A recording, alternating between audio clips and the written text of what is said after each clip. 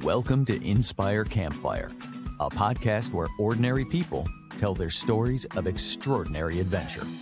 These are campfire stories meant to inspire the rest of us to light the fire within, get outside, follow our dreams, and return to tell our own stories.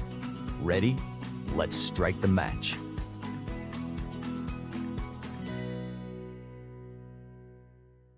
Welcome to the show. I am your host, Scott Wurtzbacher, and today is episode number 79 for this podcast.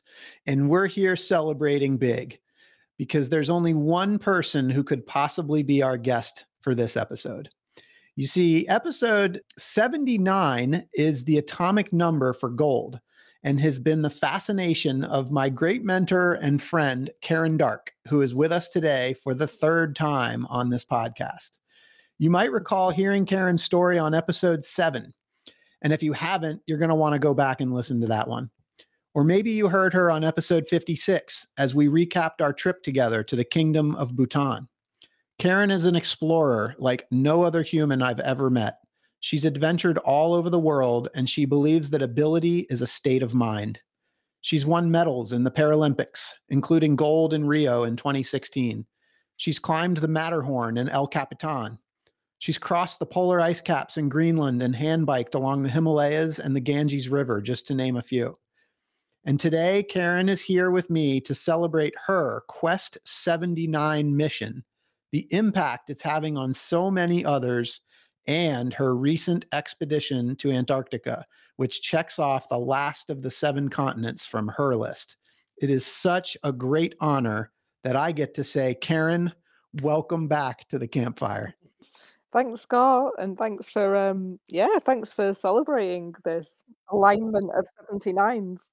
A lot of 79s. There are so many 79s to talk about. And I think we should probably just start right with that. Can you tell us what Quest 79 is? It's a community project. It is about encouraging people to get out of their comfort zones and do something that has that really nice mix of excitement because you really want to do it, but also a little bit of fear and uncertainty because you're not really sure if you can. And it seems a bit scary or maybe a little bit impossible. And so it calls on us to dig a little bit deeper than normal, to step out of our comfort zone, to commit, and to see what's possible. And so people have been doing a little challenge for themselves connected to the number 79. And that's been different for everybody. Sometimes it's been really physical things. So climbing 79 mountains or climbing the same mountain 79 times or going cold water swimming for 79 days. And other times it's been a bit different, like making 79 podcasts. Woohoo! Or taking 79 days to be really kind to oneself or kind to another person. So really varied quests, depending on where that person's at and maybe what they need or what they're looking to do things a bit differently. And when we do things a bit differently and we change our environment or our everyday routines and habits, then it's got that wonderful ability to help old stuff fall away and allow new stuff to come in. We go on a journey of discovery, and often that journey involves finding something inside of ourselves that we didn't know we had, or in the people around us that we'd maybe not been noticing or forgotten about. I call that the inner gold, 79 being the atomic number of gold. And so, yeah, it's created this wonderful ripple effect, I think, of people around the world. I'm loath to even use the word community because everyone's not. I'm not very good at spending a lot of time online and building communities and doing all of that, but it's just so nice to know that there's this kind of positive effect that's been going out into the world of people doing some really wonderful things and having some really wonderful experiences. Well, you don't have to be a online community builder because you're all over the world building community. I mean, truly all over the world. It's so cool. And the ripple effect is real. So we're here today because I pledged to you on episode 7 that I would do 79 podcast episodes. And of course, there was no other person that could be the guest for episode 79. I am so honored to have you for the 79th episode. I'm also happy to say that we plan to continue indefinitely. So Yay! it started with 79 episodes, and I'm super excited to see where it goes from here. You inspired my wife and her good friend Krithika to do 79 yoga sessions last year, which they did. They celebrated that. One of the amazing serendipitous things that happened to me over the last year was meeting you and going on a trip to Bhutan together.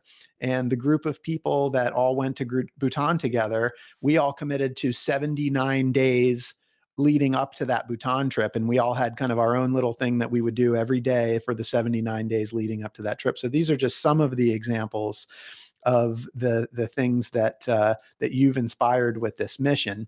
Now, I mentioned you being on episode 7, and I really encourage people, if you haven't, to go back and listen to episode 7. But for those that may not have heard episode 7, could you just give us a little?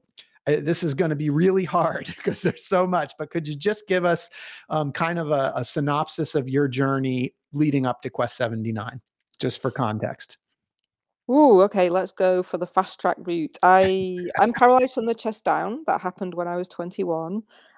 Somewhere along the way, I've always had a passion for nature and for outdoors and for being physical in my body, and that helps me feel much better about being paralyzed because when I'm moving, there's a joke amongst with myself and a few other friends who are paralyzed. If our asses are moving, then we're happy. And you could say that at some point in time that might have been about distraction from something really difficult that's happened, but actually it's not. It's certainly not about that anymore. It's really just about the that sheer pleasure that comes with being outdoors in nature, moving your body, often with other people, where you have that companionship that's just so special, where you share an experience and share time in nature and have that dissipation of so many things and exploration of topics together. So I digress. So that's where I ended up becoming a Paralympian somewhere on my journey. It was kind of accidental, but I took part in the London 2012 Paralympics, was incredibly fortunate to go from usually being lapped in races and not even crossing the finish line before it had been removed. I was so slow, to winning a silver medal and then having the option to carry on to another Paralympic Games, which was Rio 2016. In Rio, I won a gold medal. It was a 79th medal for Britain, which struck me as slightly strange given that that summer there'd been a joke with me about asking for my drinks extra hot and a barista telling me to ask for them at 79 degrees. So there was this joke that I was a diva with my hot drinks. And then this number 79, I'd forgotten because I used to be a gold geologist, is the atomic number of gold. And all these weird serendipities with number 79 started occurring. And to be honest, they continue. Like I only last year I found out that all of the major temples in the Hindu in India, all the major Shiva temples are built on the 79th east meridian, and nobody really Whoa. knows why. But there's this whole string of them that are built on this meridian. And my own quest around all of this became, well, actually, wouldn't it be interesting to try and ride 7 continents in and do 9 rides? That was like my 7 and 9. So the 9 rides were the Rio Paralympics and then a land speed record, like a Guinness land speed record in Nevada. And the other rides have all been following coasts and rivers and water, basically kind of water across continents. So the rides are all there in episode 7, I think, probably describing what they are, but following the Ganges through India, the River Murray across Australia, the Pacific coast from Canada to Mexico, the Atlantic coast and the Camino de Santiago across Europe, the Ethiopian water, the water towers of Africa in Ethiopia. I think I've missed a continent somewhere, but the final big continent that was this challenge beyond challenges was Antarctica. How would I do that? What would that look like? And somewhere in the process, I discovered that the intersection of 79 degrees latitude and longitude is right there in the heart of Antarctica, which was very exciting to discover to start with. That is south and west, latitude south and west. Um, and it happens to be only about 79 nautical miles from the base that you can travel into as an explorer or an adventurer person in Antarctica. So it wasn't only It was this very unique place that no one's ever been to, but also it was actually feasible. It wasn't like thousands of miles in the absolute middle of nowhere. It is in the middle of nowhere, but it was only 79 nautical miles from a place that we could get to. So that became the objective, and the idea was to go there and create the pole of possibility. I gotta stop you for a minute. I need to take a deep breath here because there was so much that you just packed in, and I know most of this story. So for listeners, I just want to recap a couple things. So Karen Darke, the creator of Quest79, has this connection to 79. And what I just heard you say was, I didn't realize this until just now. The intersection of latitude 79 and longitude 79 are in Antarctica, Hmm. and they are 79 nautical miles from the base where you started. Hmm. That's Yeah. incredible. That is incredible. I mean, I just wanted to take in the gravity of that for a minute. So, all right, please proceed. I just needed a minute to digest that. That was awesome. Well, good summary. So not being a mariner, I'm not very good at nautical miles, so maybe your listeners aren't either. So basically it's 150 kilometers Okay. from the base to the pole of possibility. Not only that, because I became so focused on how do we get there, how do we fundraise for it, how am I going to move across this continent when I can't walk, all of the kind of technical challenges, the health challenges, I can't toilet, wee and poo like people normally do. So there was lots of kind of challenges on all respects to go into such an extreme environment to tackle. So much so that I never really sat down and looked at exactly the details of the route and where this point lies. So it was only 2 weeks before leaving for Antarctica that my partner was looking on Google Earth and he's like, "This is gonna be really amazing. Look where it is." He said, "You're gonna have views of the Ellsworth Mountains and Mount Vinson all the way on this journey." So I started to look at the map with him and really go into where it was, and it just blew my mind. A lot of people who go to the poles have a very extreme and dull experience because they're skiing towards a blank white horizon. It's fairly flat. There's nothing to look at. It might be white out. It might be sunny, but essentially, and I had that experience myself a number of years ago, skiing across the Greenland ice cap for a month, where you're just looking at the same white horizon every day, and you're not even sure whether you're going in the right direction. One day we didn't. We skied for about an hour in the wrong direction. So I started to get that excited anticipation about this journey just in the few weeks before leaving, because I think until then it had always been such a big challenge, so intimidating, so much to prepare and plan for and to worry about, that I'd never really been able to properly go, wow, actually, this could be pretty incredible. So when we got there and the team at the base that you go into in Antarctica also looked at us and went, this is incredible. Nobody comes here and does their own journey. Nobody's been here before. You're going into completely unknown territory.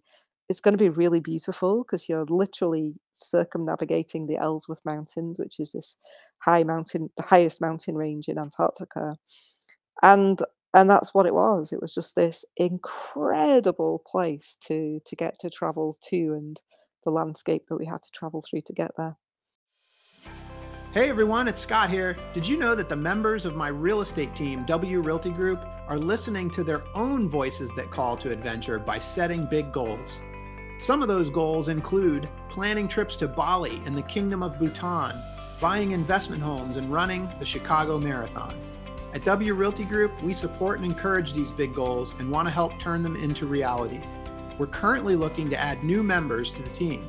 If you know a great real estate agent in the Charlotte, North Carolina area that would benefit from being part of our team, please send a text, an email, or give me a call. And know that when you support W Realty Group, you're also supporting this podcast. Thanks for listening. Oh, I mean, I can't, like, most of us are never going to go to where you were. I mean, so I would love if you could just sort of paint a picture for us of what the landscape was like. Could you kind of describe like what it was that you saw? I think I'm going to want to come back to the vision, but you just got me so excited. Like, can we just talk about the place?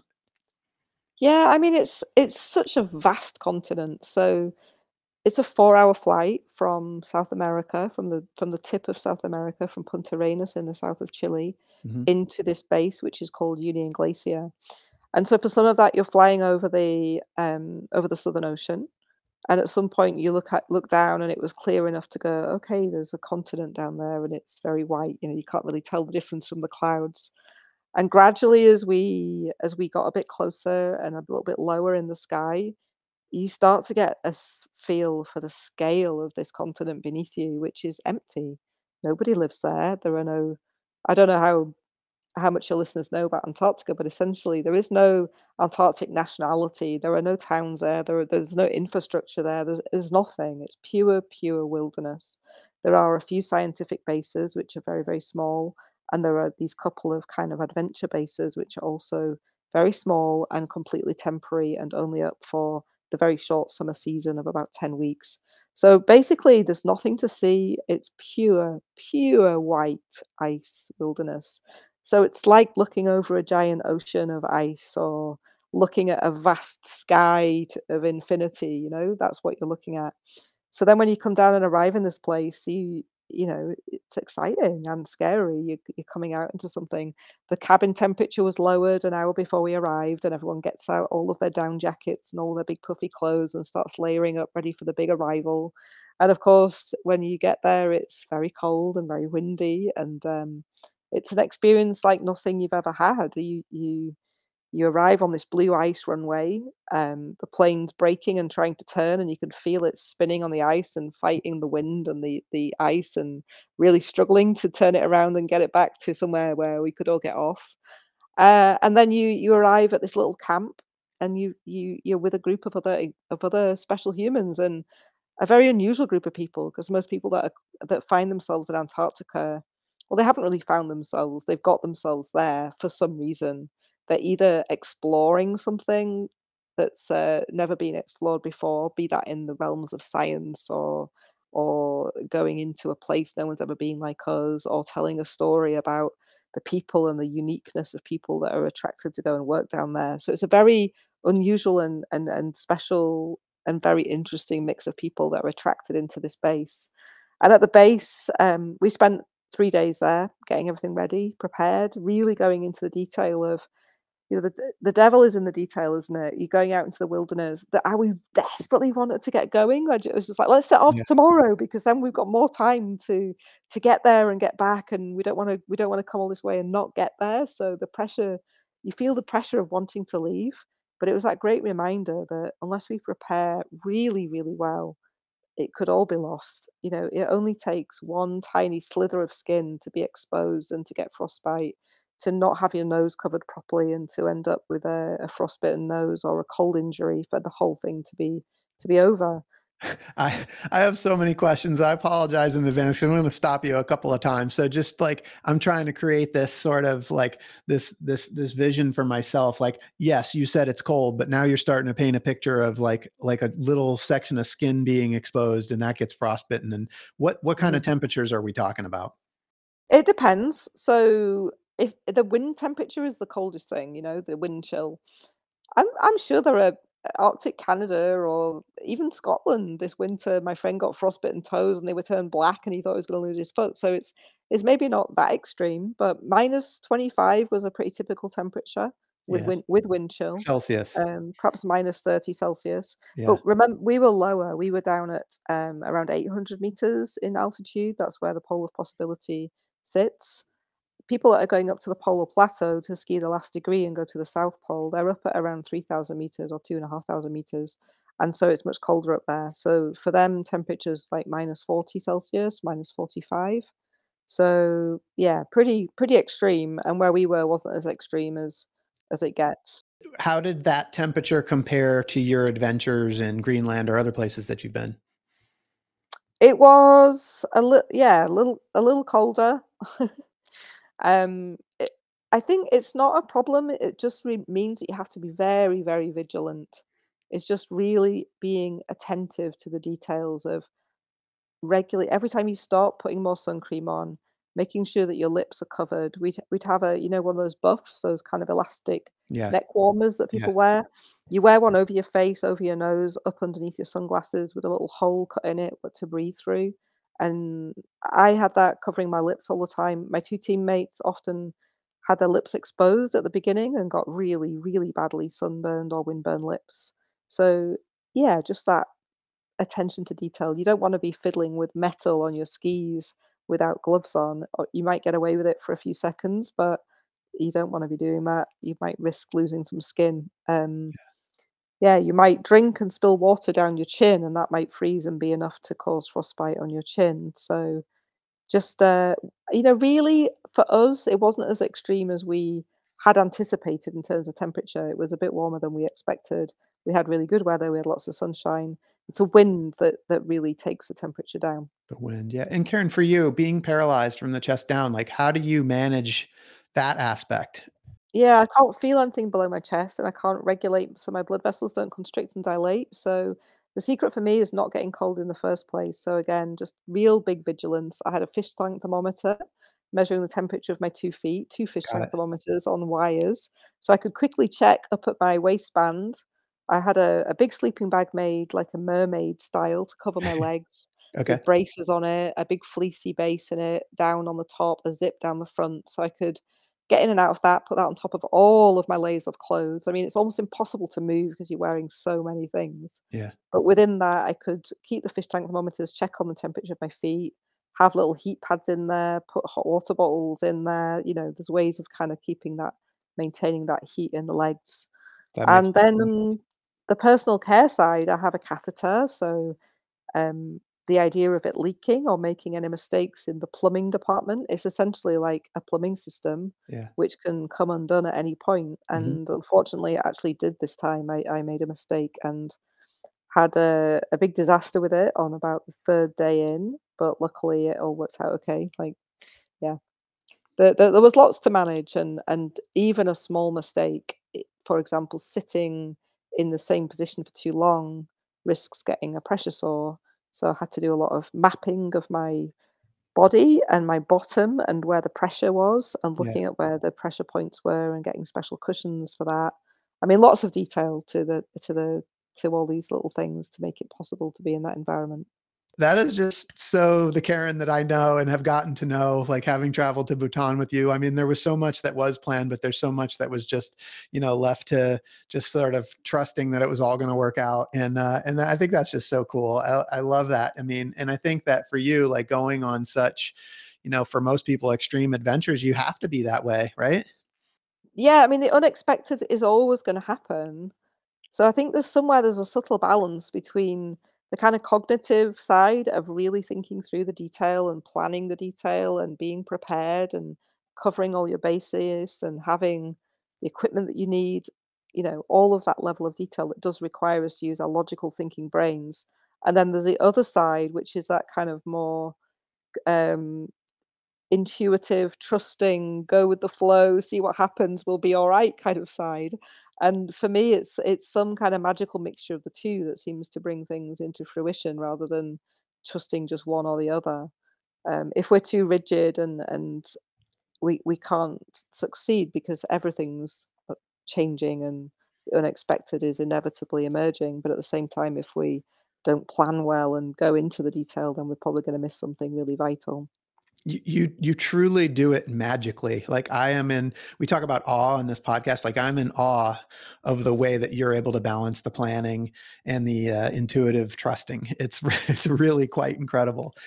I don't know, but it's interesting because I think that I'm running a program in May called Adventure in Possibility, where I'm Yeah. helping other people come and explore this with me for themselves. So it's it's forcing me to go, yeah, what is at the core of making surprising things possible?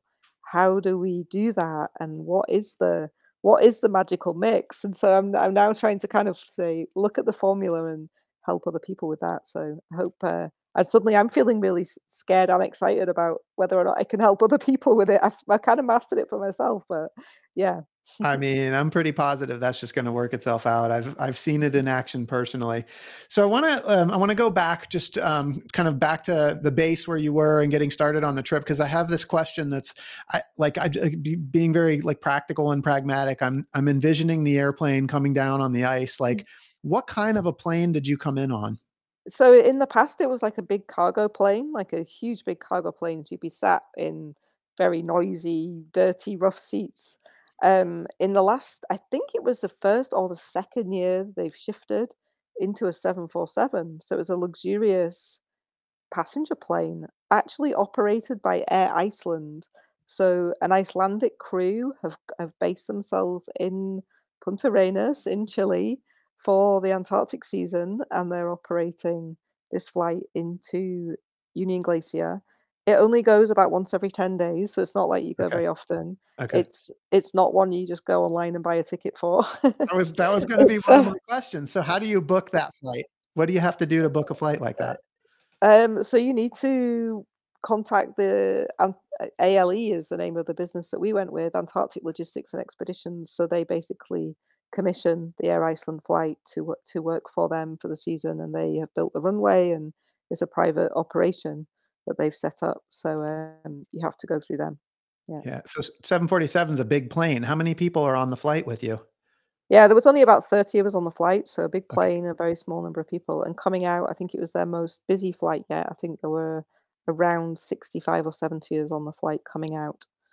Um, and it raises all of these questions about impact. So one of the things that really struck me when we got to Antarctica and began our journey is it's this pristine place. It's absolutely pristine. It is beautiful and pure and untouched and shimmering in light, and just absolutely, there's no wildlife. There's I think there's a few lichens that manage to live in this area in the middle of Antarctica. On the coast it's different, that's where all the penguins are and the whales and the wildlife, but in the interior there's nothing, and no one's been there. And so when you leave a ski trail, it's like a scar on the landscape that you notice you're leaving.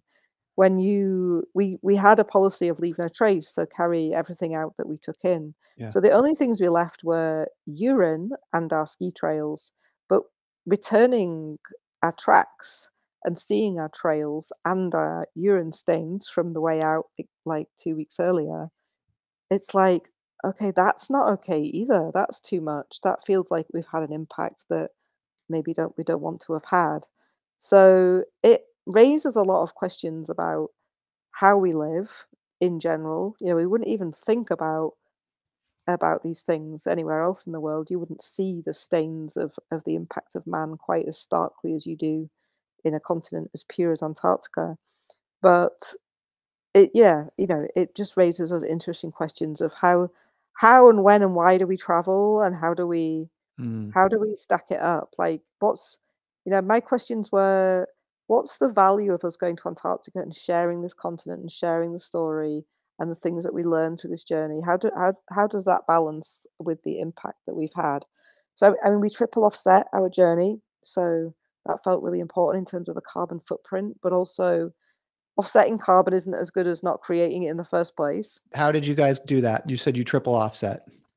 So we calculated our carbon footprint. So there are calculators online where you can put in your air miles and other aspects of the journey which will be producing carbon, and you work out a kind of tons of carbon imprint of the journey. And then there are various places that you can basically then invest money to offset that footprint. So we worked out our footprint, we tripled it. I think it was 45 tons of carbon was the tripled footprint.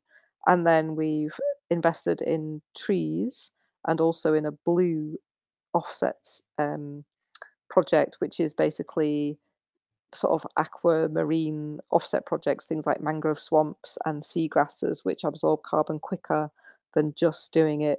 Trees obviously will soak up carbon, but it takes a lot longer. And depending on the quality of the project, it's not always that successful. The trees may die, or it may not be that great at absorbing carbon and has a much longer time scale. And I think the climate change impacts that we're seeing already are happening so fast now that it's almost too late. There is the research that we went into with our journey, and the professor who joined us, and his knowledge of his specialist subject is the value of nature and environmental economics. We can't stop climate change from happening. We can't reverse it. So it's really raised questions for all of us about, when do we choose to travel? how do we offset it? Is offsetting it really okay? What can we do to just generally live with less imprint on our planet? And I think a lot of that begins with how we live on a day-to-day basis. It's made me really. I've never been hugely materialistic anyway, but I'd rather upcycle, recycle, share, give away, rather than be buying new things all the time that are just creating more and more of that consumer footprint on the planet. So yeah. Yeah, and, I mean, that is pretty impactful, like, you're coming back, I think you said 10 days later, looking at your own tracks and your own deposits, and, like, that's just you guys. How many people were in your group? There were 5 of us in our group. So that's just 5 people. Multiply that by billions, right? Yeah, Um, and the Antarctic Treaty is in place to protect Antarctica, so until 2041, I think it is, nobody's allowed to lay claim to Antarctica, nobody's allowed to mine in Antarctica. The continent is very well protected until then. But we live in a world where money drives, and unfortunately, it's what so many governments and people value more than anything else. And so, whether or not that treaty will be continued and continue to protect the continent is unknown, and the impact that will have once if people go in there and start mining operations and oil operations is going to be absolutely massive in terms of the impact on that continent and then also on a global scale. Well, I think that's why, like this trip that you did and then returning your hero's journey, you followed your own voice that called to adventure and went on this trip, but now you're back and you're able from your own perspective to be able to educate people on what's going on there. I mean, even in this short conversation that we're having, like I see the value of what you're talking about. And, I can see in your eyes, like we're on the, video here and I can see like the impact that it had on you environmentally. I mean, you were already a very environmentally conscious person, but I can see that it's had a deep impact on you. It has, but I'm not advocating that I haven't I'm still flying, I'm still going places, and really we've got to how do we I suppose what I fundamentally believe is that the value of travel and of learning about other cultures and places and connecting with other human beings around the planet is absolutely enormous. And so I'm not convinced that we should stop that completely, but I guess I'm kind of looking at, well, how can we've got incredible brains and abilities when we collectively join together. We can develop incredible technology. I don't know how many 50 years ago, someone in my position would not be alive. There would be no catheters. There would be no anal irrigation. There would be no handbike that could take you to Antarctica. There'd be no wheelchair that I could use. There are still many people in the world who don't have these technologies, who don't survive paralysis because they don't have that medical or mechanical technology.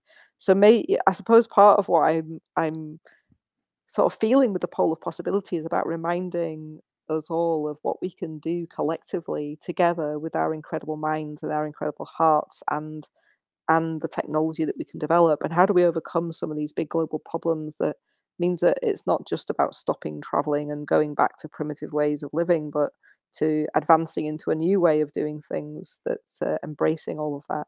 Mm, Mhm. wouldn't it be amazing? And that's a phrase that Yeah. you kind of coined, and we talk about that in episode 7. Karen, can you take us on the journey? Let's go back to the base. Can you kind of take us through the journey that you made to the intersection of 79 and 79? So we're a team of 3. I was with 2 Mikes, so we had to distinguish between them. So Professor Mike and Filmmaker Mike, or Professor Mike was Mike and Filmmaker Mike was Mikey. So Okay, Mikey, Mike, and myself, and then we met 2 guides in Antarctica, 2 women, a Chilean woman called Bibiana, and a Swiss woman who lives in Baffin Island called Celine. So they both have Antarctic experience. They weren't guiding us because no one's ever been here before. It wasn't a place someone could guide us to. sure. But we had their experience and their skills of having done a couple of seasons in Antarctica to help keep us safe. Um, and so we met them. We got to know them. They'd never seen a sit ski before, so we spent some time going around a 10K loop from the base together, putting a tent up, just looking at how we would do things as a team, preparing the details, and then we began the journey. We were dropped off just 20 kilometers down the glacier from Union Glacier in a kind of all-terrain vehicle, which actually I wish we hadn't done. We could have just set off from the base. We didn't really need to do that. I think it was that pressure of, well, this point they dropped us at was 79 nautical miles from the pole of possibility, Got it. and we thought, okay, that's a good place to start, and then we'll definitely have, hopefully we'll have time to get there. But actually, we would have had time to have gone from the base and all the way there and all the way back.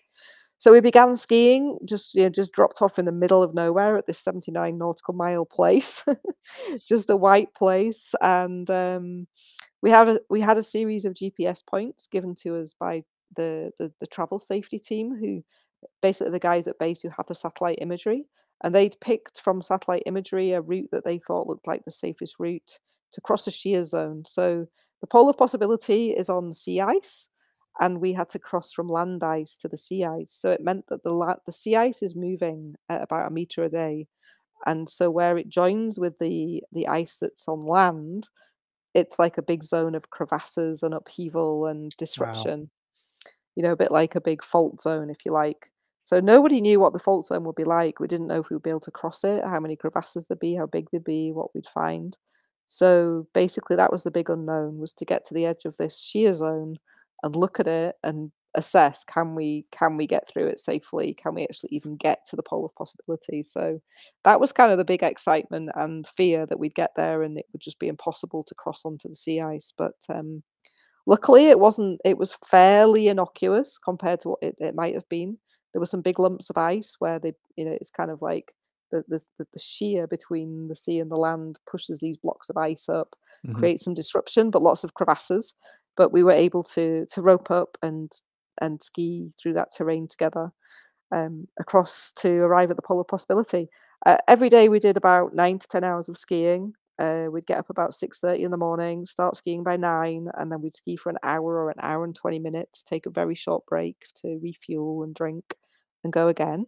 And in that time, you're really not speaking to each other. You're in a straight line. You only get to chat to each other in the breaks. You're just dropping into a very hypnotic space of Mhm. just Yeah. being in this big, spacious wilderness.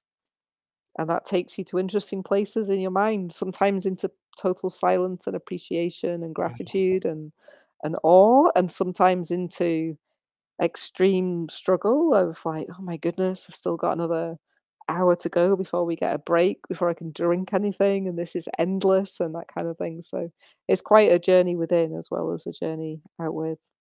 So are there some, I guess I want to say, highlights for you on that inner journey? What were some of the things that happened for you? Yeah, the highlights for me were that I didn't find it a struggle. So once upon a time, when I first experienced this kind of environment was in Greenland, skiing across the Greenland ice cap, and I found it really hard. I spent hours going into like a stress mode of thinking about what to think about, because my brain and my body was so wired to be thinking about stuff all the time or planning stuff all the time, and then to have nobody to talk to and nothing to think about was like, stress.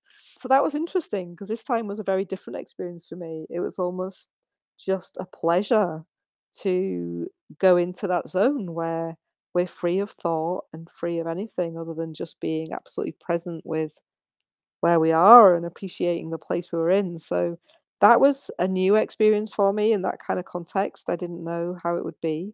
But so for example, some of my incredible moments were the way the light catches the ice crystals. You get these really big crystals of ice can form on the surface where the humidity has come up through the ice and then form these crystals, and the light hits it and it scatters the light into all colors of the rainbow. So you're going along and you're literally moving through this glittering place, and some days the glitter was just one color, like a silvery gold color, and some days it was just multicolored, every color of the rainbow.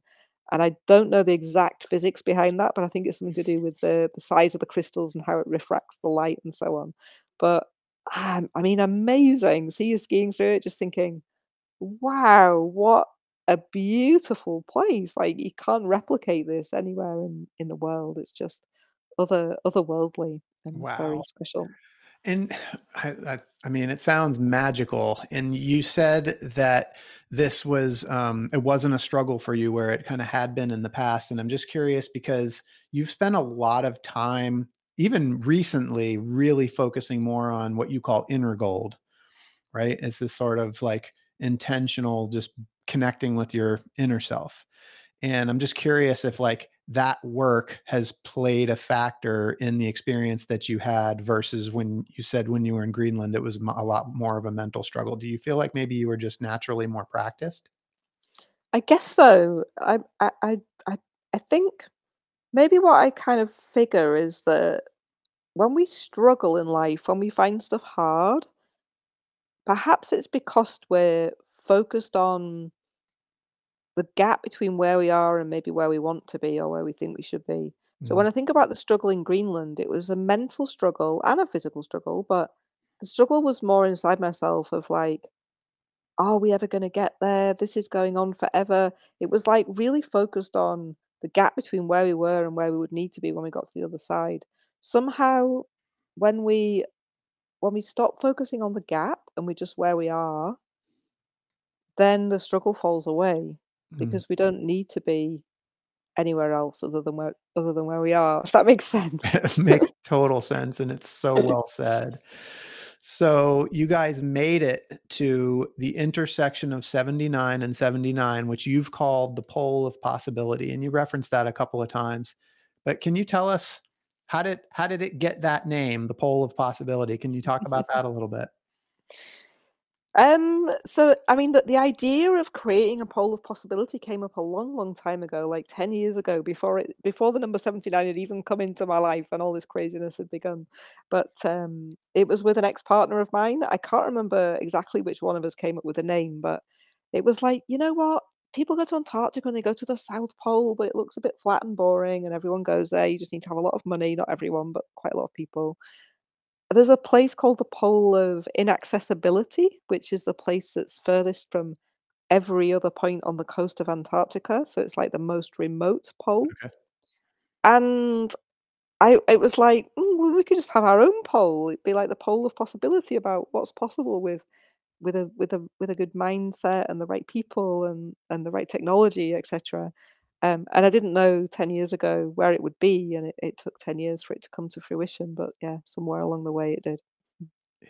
So, I mean, that's a big question, and this is like really it's a thread throughout your entire life. This question, what is possible? And I'm wondering, like, do you do you ever surprise yourself about what's possible? Because I think so many people look at you. I mean, you are like the epitome of a person that's just embraced life and just, you're always challenging that pole of possibility. Do you surprise yourself in what's possible? I mean, I don't even know if I've scratched the surface. I'm sure there's people out there making far more crazy, like crazy, incredible things possible on a much bigger scale. I'm only really practiced at it in my own sort of little sphere, so I don't know whether I'm a master of it or not. But yeah, of course I'm surprised. Like I often think back to the days when I was first paralyzed, where I was laid in a hospital bed looking at a polystyrene ceiling, feeling a bit sorry for myself, thinking my life was over and I wouldn't be able to do anything anymore or visit places that I love to be in anymore. And times when I've got really gloomy, thinking, well, I'm going to be on my own all my life. Like no one's going to want to be with someone in a wheelchair that can't do all this stuff. Like all the stories we go into about how things are not going to be possible and the kind of pity parties that we have. And it's okay to have them, it's fine, but it doesn't make life much fun if we're having them all the time. So I might occasionally have a mini. I don't even know if I do have pity parties anymore, if I'm honest, but you have a realization that maybe you're focusing a bit negatively or thinking in a limited way about something, and that's normal. It's human, even with all the experiences and positive thinking that we might apply. It's something that still happens. But I think what I think is most important is having the awareness of what we're doing with our thoughts and with our narratives, and then working to when we've got the awareness, we've got a choice to change them to something that's more positive, that creates more possibility. to ask questions instead of just having things as a fixed outcome that's maybe not very desirable. Um, and I think as soon as we start to notice what we're telling ourselves and the language that we're using, then we've got the option to mix it up and try different stories out. And my whole Olympic thing, I used to go around saying I'm not an athlete. I'm really good at going slowly. And then one day you go, why am I saying this? Like I'm trying to get to a Paralympics. Why am I? It's not helpful to keep telling myself I'm not an athlete and I'm really good at going slowly. So what's the next most believable thing I could try and tell myself? And it's like, well, let's have an experiment with it. I think what's really important is to play with life, like to notice what we're telling ourselves. And sometimes it's a bit stuck and it can be a bit serious. And then it's like, let's just start playing with it. How can we try and have fun with it and just see, hey, I wonder if I call that person up and just share this idea. I wonder what they might say and let's see what happens. And gradually, the more you do that, the more kind of incredible little surprising things start to happen. I love this so much. Karen, this expedition in Antarctica was the completion of your Quest 79. And I'm just curious, like, how do you feel like now that it's over and what's next? I mean, honestly, I got back in January and people kept saying to me, "What's next?" And it's like, I don't know. For once, there's a big space. It's like there's a bit of a vacuum, and that's okay. Like I think sometimes we need the space Yeah. to feel into what's just been and feel what's coming next. I don't have a big hit list of things, and sometimes I come up with an idea, and actually there is an idea that's emerged, and it came from a conversation in the tent in Antarctica where Mikey, the filmmaker, said, we'd met all these people climbing the seven summits, and I was like, oh, there's a few people in wheelchairs being up Kilimanjaro. Oh, I'd love to go up Kilimanjaro, and I know you've been up Kilimanjaro. Yeah. And then it's like I have a friend in Kenya who keeps inviting me over to help with a World Mental Health project. And yeah, suddenly I think we're taking the bike that I took to Antarctica that didn't make it to the pole because I had to use a ski instead. We're going to try and take it up Kilimanjaro Wow. in September. So That's amazing. I love that. That is incredible. Just with this Quest 79 sorta, you've just inspired so many people. It's been such an epic journey. If people that are listening, they wanna get more involved in Quest 79, how can they do that? well, it's a really great question, but also an interesting one that I'm looking at myself at the moment because I know that I stay alive by things that are becoming fresh and new and shifting and changing. And Quest 79, well, began back in 2016, and loads of people have done quests, and we have a website, it's quest79.com. But the website isn't functioning right now, and it's been kind of blocked, I think, for a little while. And it's kind of like, am I taking it forward in a new way? I think what it's morphing into is more this concept of how do we find the gold inside of us, like that journey of inner gold. And it might be through taking it's often through taking a quest.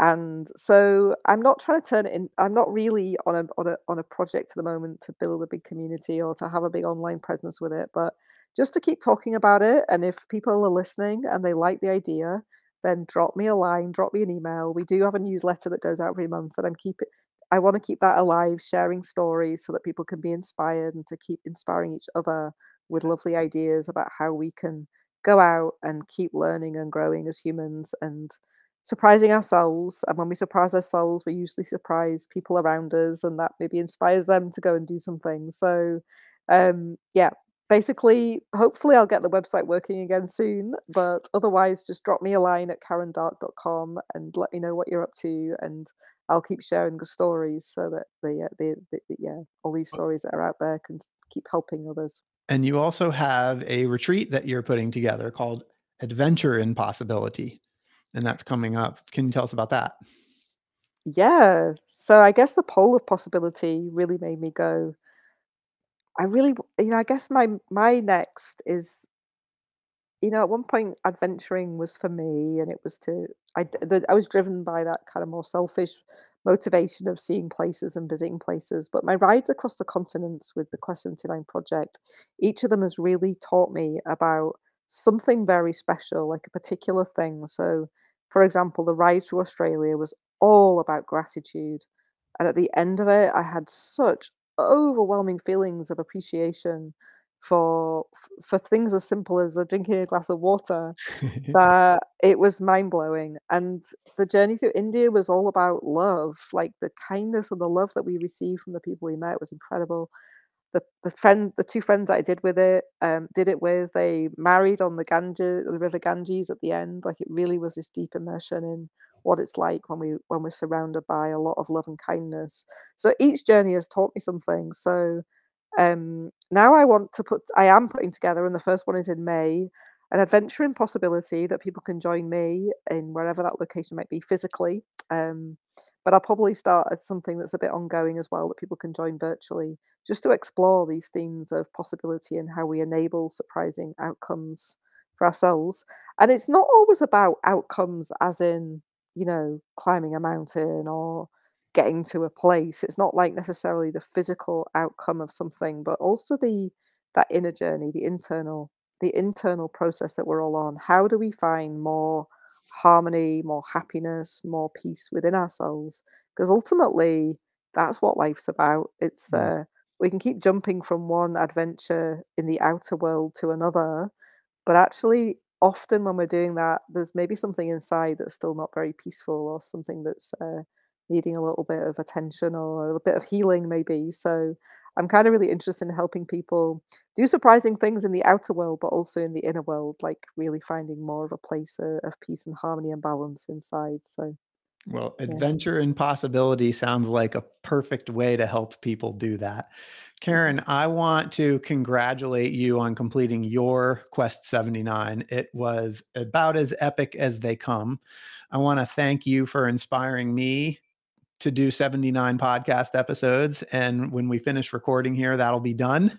So thank you. Woohoo! Well, And thank you just for inspiring. I mean, you see it every day, just all of the people that have rallied behind you and have pledged their own Quest 79s. It's super, super inspiring. And I just thank you so much from the bottom of my heart. And I'm proud to know you. likewise, Scott. Thank you. And yeah, I just think the world is, it's very easy to focus on all the things that are wrong and the problems and the difficulties, and actually it's a very magical place as well, and we can make magical things happen, especially when we work together and, yeah, Yeah. just stretch ourselves a little. Thank you, Karen. And for those listening, I hope that you've been inspired today as much as I have. I hope that Karen's story has encouraged you to listen to the voice inside that calls you to adventure, because we want to hear your story next. If you have a story to tell, or you just need a nudge to create one, please send us an email. We'd also appreciate it if you'd help us spread the word by leaving a review and sharing or tagging Inspire Campfire in your social media. And until next time, I want to encourage you to get outside. Thank you for listening. Karen, thank you so much for being here. Thanks.